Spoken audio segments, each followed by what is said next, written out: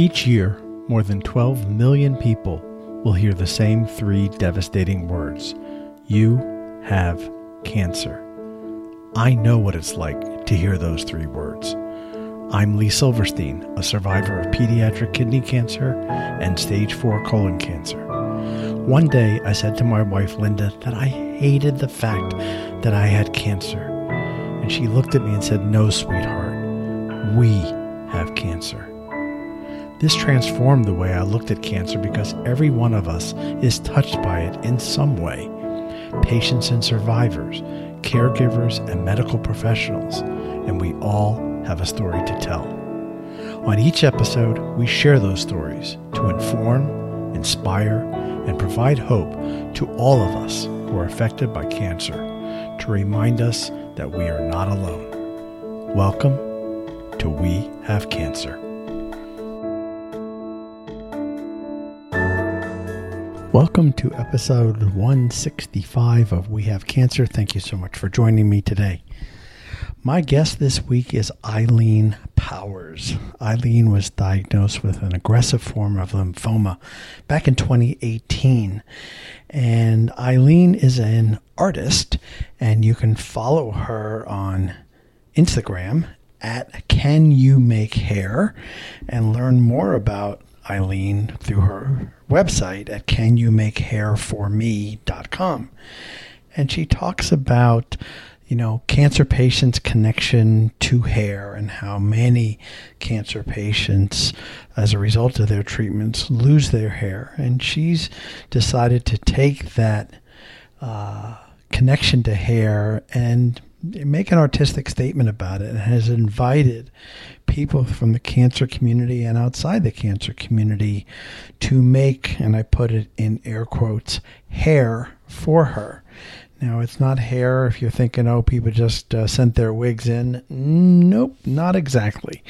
And if you check out her Instagram site, like I mentioned earlier at Can You Make Hair, you'll see what I mean when I say it's not exactly hair, but it's an artistic expression, if you will, of hair. Really interesting conversation. I know that you're going to enjoy it. Join me now for my conversation with Eileen Powers. Eileen, welcome to We Have Cancer. Thank you so much for offering to come on the show, share your story. And as we were talking before I hit record, I was thinking back, and over the 5.5 years we've done this show, you're only the second artist that I've had on the show, but yours is totally different. And kind of where I wanted to start, you hear artists, and sometimes it's an expression of painters, saying, I started with a blank canvas. And you used the word blank a little bit differently as I was looking through your site. And your quote was, through the disease I had, I became someone else. I was blank. And I was lucky to be blank. And I went, I wonder what she meant by that. So tell us, what did you mean by that? Sure. I think I wrote that also sort of looking back. So at the time, I might not have thought that I was lucky to be blank, not have hair, not have eyebrows, that sort of thing. But in the end, it ended up being a positive thing for me because it made me look at myself in a different way, and it sort of forces you to accept yourself as you are. And cancer, if nothing else, will do that for you. And it's all about self-acceptance and accepting where you are in the moment. And I think that's what I meant by that. And I was able to take something that essentially to me was blank and fill it with something else. And that's the whole what point I of the loved project. was, and oh my God, did you hit on, the whole thing about words and how we describe cancer, and it so resonates with me. But I find myself in the same place. Sometimes, the words I don't like come out of my mouth anyway because I can't think of another one. And you talked about colloquialisms, militaristic meetings, and this whole warrior language. Battle, fight, you're a warrior. And I've actually interviewed people on this show who are patients themselves that embrace that. And to me, if that worked for you, that's your choice. But I'm not comfortable using those words, and I'm not comfortable. God bless my father. He turned 86 years old yesterday, and he always says to me, "You're my hero." And I know it comes from a good place, but you know what? I don't want to be anybody's hero. People say that to me as well. And I try to accept that that's the way they think about it. But I think as someone who is now cancer-free and went through a lot of treatment, I didn't look at it as a competition. I didn't look at it as a war. I didn't want it. A war implies that someone loses. And I don't want anyone to think that they're a loser because they have cancer. And it's not your fault that you have cancer. And I think that's also falls into some of the militaristic metaphors that we hear. And I think that we've sort of learned to use those because they were easy. They're in the media. We hear them over and over again. And our language really doesn't have words to describe what we go through as cancer patients. I think there's a limitation there. And part of my project is to sort of pick up where the words leave off maybe and try to do something visually that maybe we can't do verbally. Yeah, I mean, the one that always gets the hair on my neck to stand up is when sadly someone dies from cancer and we say they lost their battle. I'm like, yes. No, they didn't lose. No, it's not a battle. It's not a competition. It's not a sport. I mean, I think we just are accustomed to hearing that. And I can tell you that on the news, whenever someone dies of cancer, we certainly hear that over and over again. And it's really ingrained in our culture to accept that as, the metaphor for cancer. And I think it's up to us to try to change that. And I do try to change that when I speak to people. And I try to address that if people say that to me as well, like what happens to you. Somebody will say to me, you're my hero. And I'm like, well, I'm not anybody's hero. I'm just an artist and I'm just trying to be positive. And I'm like you, just trying to get through every day. I think, do you think that we use those words because we're afraid to say what really happened, that someone just died? Yes. We don't want to say someone died of cancer. They passed, they succumbed. Well, right? That's the second part of the conversation, right? That's the second part, is that we don't want to talk about death. We don't want to talk about the possibility of death because it reminds us of our own mortality. And I was talking to a friend of mine who has multiple myeloma. And one of the things that we both sort of discussed and agreed upon is that one of the reasons why we feel that people use those metaphors is that it sort of makes them feel better about themselves because, they feel bad for you because you have cancer, but they feel relief in some way because they don't. And I think that's why they sort of build us up when we're cancer patients or when we have the disease or any disease, really. I think it's not limited to cancer, but it's mostly found in cancer. But I do think that there's a certain amount of relief when, when someone can talk to someone who has cancer, try to use specific language that they feel is appropriate, and then feel better about themselves that they don't have it. And I'm being perfectly honest. I think that's part of the psychology behind it. And I don't blame them for that at all. You talked about extensive treatment. Kind of take us through how you came to be diagnosed and what the treatment protocol was. Well, Lee, like you, I had a routine colonoscopy. That's You did your homework.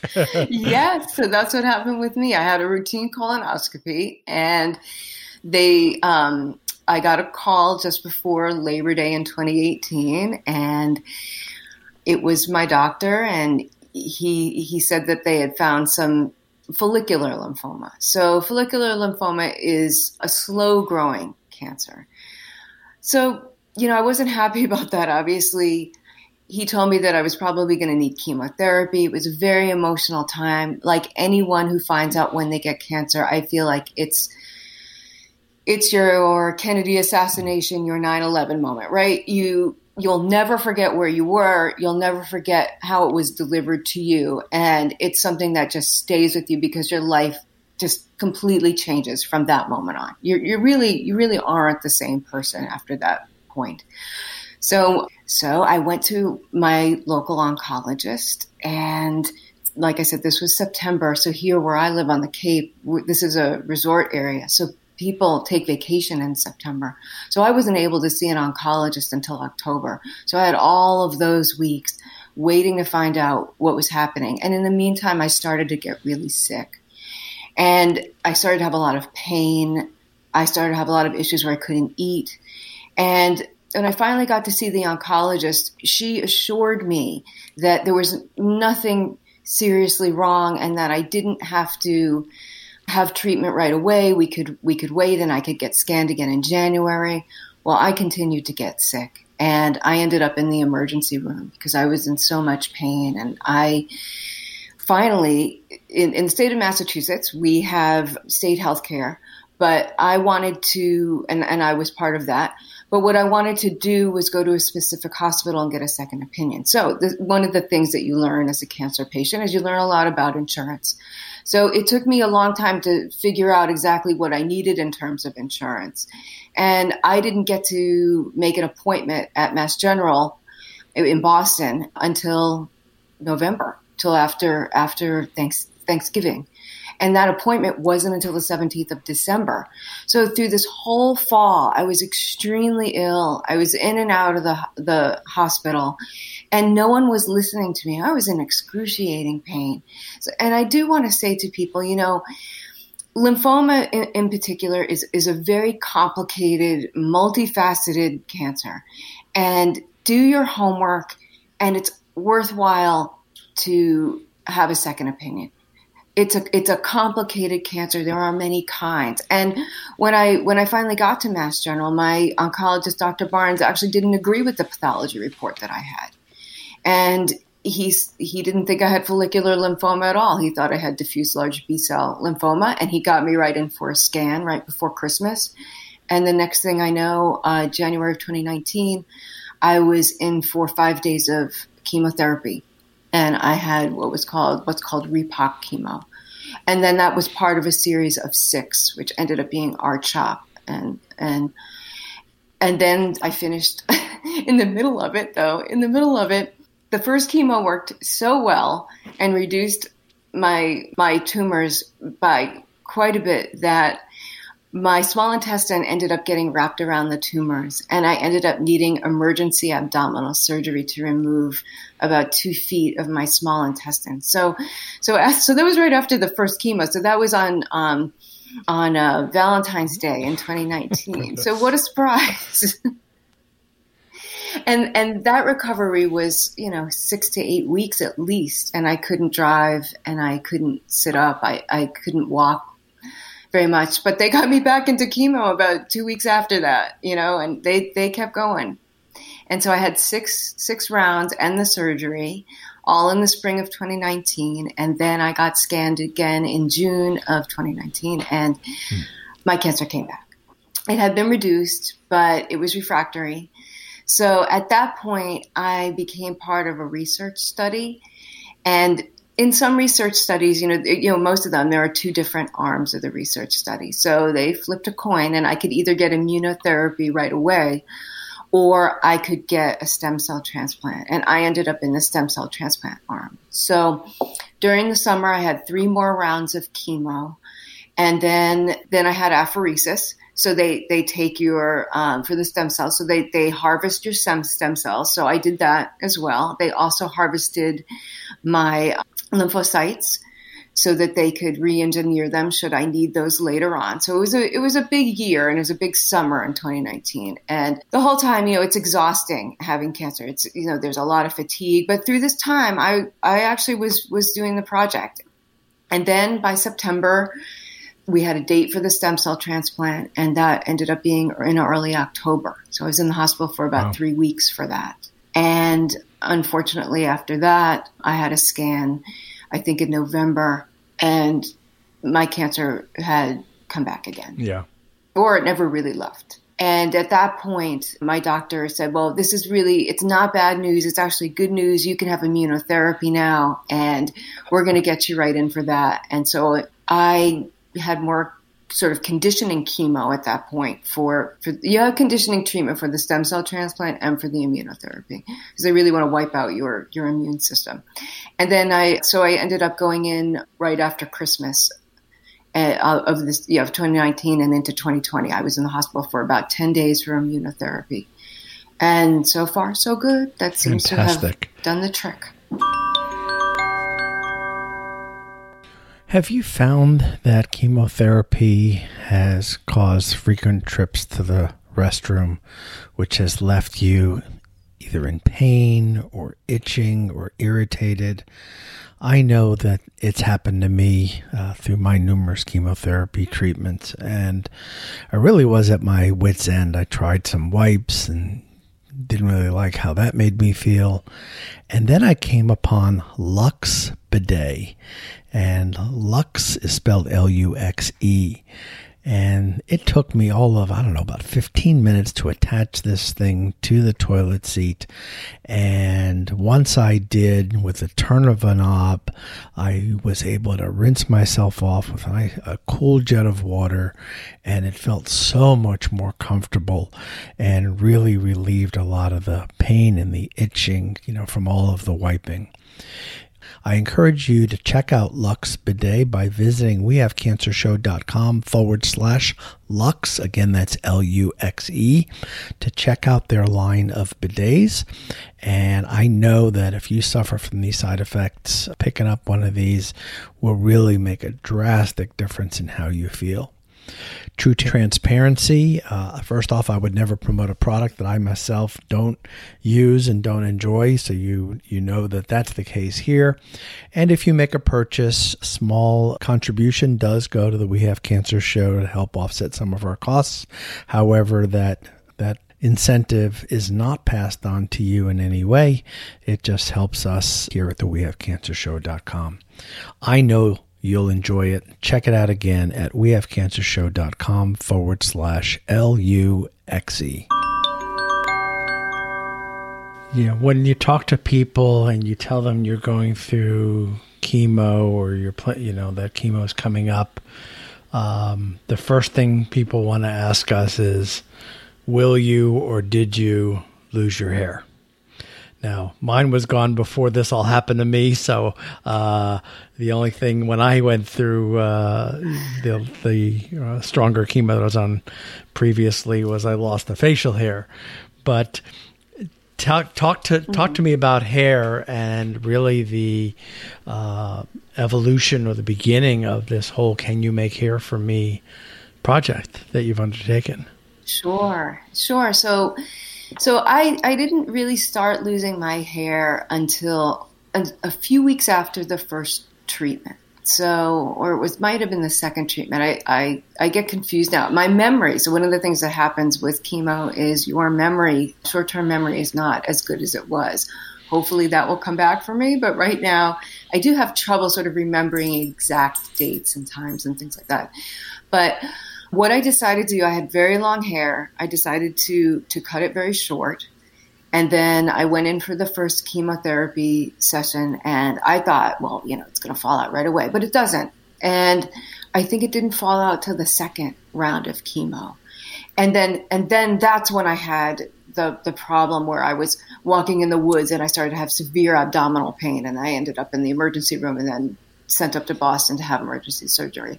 So at that point, when I was in the hospital, I was in the hospital for 10 days, and I asked my partner if he would just bring a clipper, because I was lying in the hospital bed and clumps of my hair were just coming out, and it was all over the pillow, and it was just something I didn't want to see, and it frightened me. And I think it probably frightens a lot of people. But he shaved my head. And as you know, I'm somebody who wears glasses like you. So what I did was every time I needed to be near a mirror, I would just take my glasses off because I was so frightened by what I was going to see. And I was so disturbed that I was not recognizable as myself anymore. I sort of lost my sense of identity. I lost, you know, when you lose the hair on your head, that's one thing. When you also lose your eyebrows, it's very disconcerting. You really don't recognize who you are. And it took me 6 weeks to finally look in the mirror and take a good look and see who I was. So what you decided to do, which I just found so fascinating, was you opened the door. You made it easier for others to help you in a way you wanted to be helped. Yes, and I'll tell you, like, and you probably experienced this as well, right?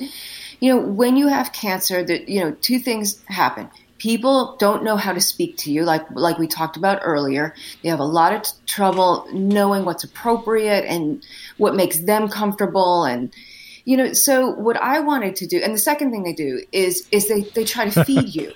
And I had a lot of people drop food off at my house. Sometimes they wouldn't want to see me, but they'd leave food on the porch, or or they'd call and say or text and say that they were going to drop something by, and no need to come outside. You know, so I always felt like I probably was making them uncomfortable too. My presence was making them uncomfortable. So, you know, I'd go outside and I'd grab the stuff and I'd put it in the freezer. And when you have chemo, you can't really eat anything. I had 3 different drugs for nausea. It makes you so sick. I lost 30 pounds. So during that time, I open the freezer and I see all this food and I think to myself, my gosh, I've got a lot of friends who have a lot of energy, and I need to redirect that into something that is helpful to me, because the food isn't helping me. It helped my partner, Tom. He got a lot of food to eat, but it wasn't helping me, and it wasn't really helping with the conversation. And I kept thinking, like, what can I do? What can I do to make this negative a positive? And I sort of started playing with my bald head. Like, I started to put words on it. I put blonde on one side, brunette on the other, you know, and I was kind of starting to look at it as a possibility for some sort of artistic kind of endeavor, some sort of project. And then one day it just came to me. I'm like, I'm just going to ask people if they want to make hair for me, and we'll see what I get. So I started, the first one was my friend John made me a pottery hair. We didn't even have the camera set up properly. It was just, I just figured it was like a snapshot.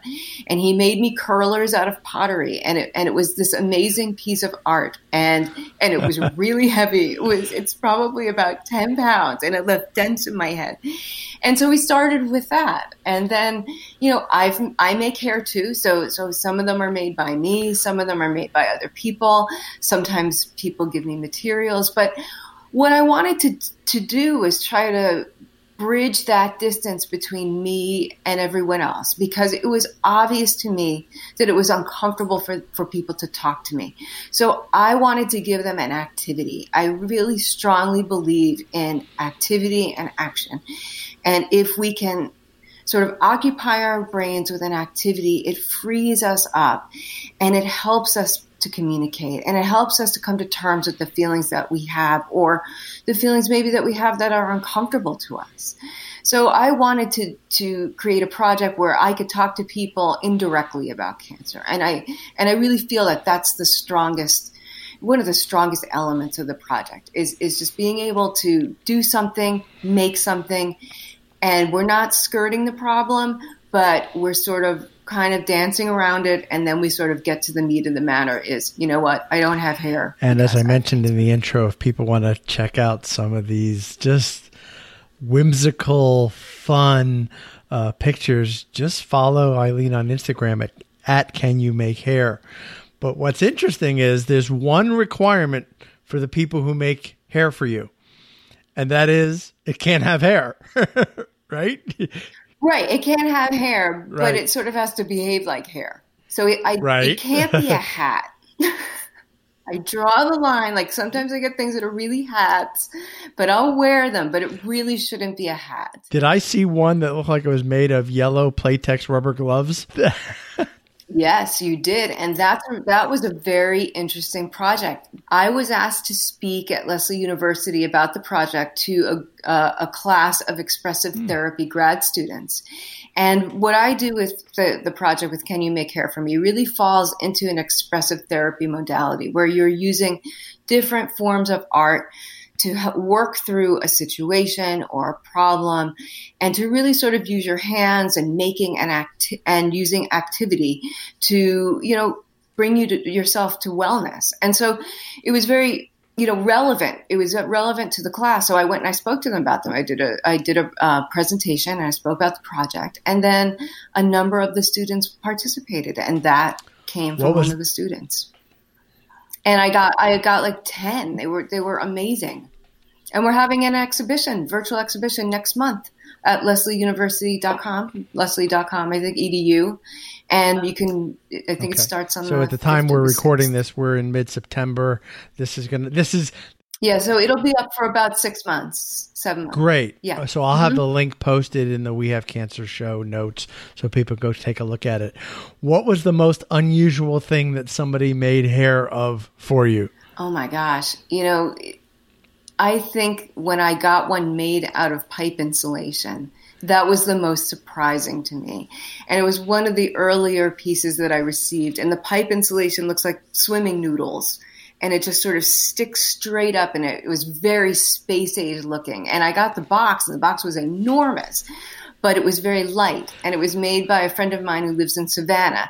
And I opened it up and I couldn't quite figure out what it was. And then I saw it, and it was so funny and it was so positive, and it makes everybody laugh. And so I really it was one of my favorites, I think, because it was a low time for me, and to receive something like that from someone really can really pick you up, and it really helps. It really helps to have like a project or a goal. When you're during this time, when you have so much uncertainty, we really need to be using our creativity to help us get through it. And I was so grateful of my friend Steve for making. Do you find that people, how do I say this, feel more connected to you doing this than, leaving a casserole at your doorstep? Absolutely. There's no doubt in my mind. And I think that other people who are going through chemotherapy should ask their friends to make hair for them, because it really it's created a community for me. And it's created something where people that I might not have known that well, or I may have not had, or strangers, people that I've only met through Instagram, have made things for me, and we can have conversations about them. And we can talk about the materials and talk about something else other than cancer, because as you know, what happens when you have cancer, when you see someone, the first thing they say is like, how are you doing? Well, you get to a point where you're like, how do you think I'm doing? I've got cancer. You look good. And instead, right. Yeah. But it looks fantastic in what you made for me. So, so that helps. Right. And it really sends a positive message to people, and it makes them, I think it's like, it sort of makes them feel like they're part of your treatment and they're helping. It is. And I think that's so important. Now, you're not just taking pictures of you wearing these whimsical hair pieces, for lack of a better word, but you've put some thought into the styling of the photos. Talk about that. Sure. So the only other, like I said, there's no rules really, except that it be like hair, and that I can put it on my head and it not be a hat. But the other part of the project is, if you make hair for me, then I sort of can take it and interpret it. And sometimes I change them, and sometimes I make them into something else. So I might have a hair, I call them heads actually. I might have a head for like, a month or 3 months before I can figure out what to do with it. So, I kind of take what people make and I interpret it into what is relevant to me at that time. And it also, and on a sort of different level, is it sort of mimics the cancer treatment process, in which as a patient, you have to give yourself over to a team of other people who know more than you. So you lose a lot of control in your life when you have cancer. And what I wanted to do with the project is I sort of give control to other people to make hair for me. But then I kind of regain that control in how I interpret it and what I wear and how I style it. And so it's kind of this sort of circular project in that, we each get to be creative and we each get to do something that's different. Talk about, too, how you often, maybe style is not the right word, it's the best one I can come up with, your photos to mimic old ads, right? And that whole piece of it. I think back, I'm thinking of Mad Men. The advertising days of the 60s, with the woman in the kitchen and that whole thing. Talk about that too. Yeah, so I studied advertising in school, and I'm influenced by advertising, and I really love old ads from the 60s, from the 50s, the Man in the Hathaway shirt, those sorts of things. And I think that the copy was very cheeky, and I really liked the way they were written. And I like the styling. So I kind of look at the project almost as an ad campaign without a headline. So I'm really influenced by the style and by the formality of some of the art direction and the composition of the images of those of that time. And I really wanted to borrow from that because I like bright colors and I like the shapes, and I sort of wanted it to feel retro but current at the same time. And I think that we're all bombarded with advertising. So I think we all can kind of in some way connect with the project on that level, because it looks a little bit, it looks kind of like advertising, but I'm not selling anything. But it's kind of, reminiscent of a time that's come and gone, yet it's updated by current materials and using current technology. So we're using, Instagram, so it's current technology. So it sort of marries both worlds, I think. And it's definitely not advertising because there's no headline, there's no copy. It's just a picture. Right, but you could put one if you want. I'd be open to that. So if people want to write headlines for the pictures, the portraits that I have, go right ahead. That would be really interesting to me. Great. So if listeners to the show are interested in participating in the project and making hair for you, what's their next step? Well, they should message me on Instagram, and they can get in touch with me that way or through the website. And I'm happy to talk to them about any ideas that they have. If I can help, I'll help. As you can see, I don't know if people are going to see me, but I do have hair. And I have a little bit of hair. It's growing back. I keep it very short, but I keep it short so I can continue with the project. So I will continue to do it as long as people want to make hair, and I'll keep my hair short for it. And I'll even shave my head. If you've got a good enough idea, I'll shave my head. Oh my goodness. Okay. All right. Well, Eileen, this has been an absolute pleasure. First and foremost, I want to wish you good luck on the upcoming scan and continued positive results. That's our main focus. But truly an interesting story, and I really appreciate, and I know our listeners are going to appreciate your perspective. I think you've highlighted some things, and I can already picture people listening, nodding their head up and down, going, yes, you're right? All these things that we've talked about. So thank you for coming on and sharing your story. Oh, thank you, Lee. And I'm so glad that you're doing so well. So, I'm thinking about you. Thank you. I appreciate it. Be well, my friend. You too. Thank you for listening to We Have Cancer, and thank you to the Colon Cancer Coalition for your ongoing support. You can learn more about the Colon Cancer Coalition by visiting their website at coloncancercoalition.org. You can subscribe to the We Have Cancer podcast, stay up to date on our latest blog posts, listen to the latest episodes, and much more by visiting our website at wehavecancershow.com. You can also follow us on Instagram and Twitter at WeHaveCancerPod, and on Facebook, you can join our private Facebook group by visiting We Have Cancer. Thank you again for listening. Be well, everyone.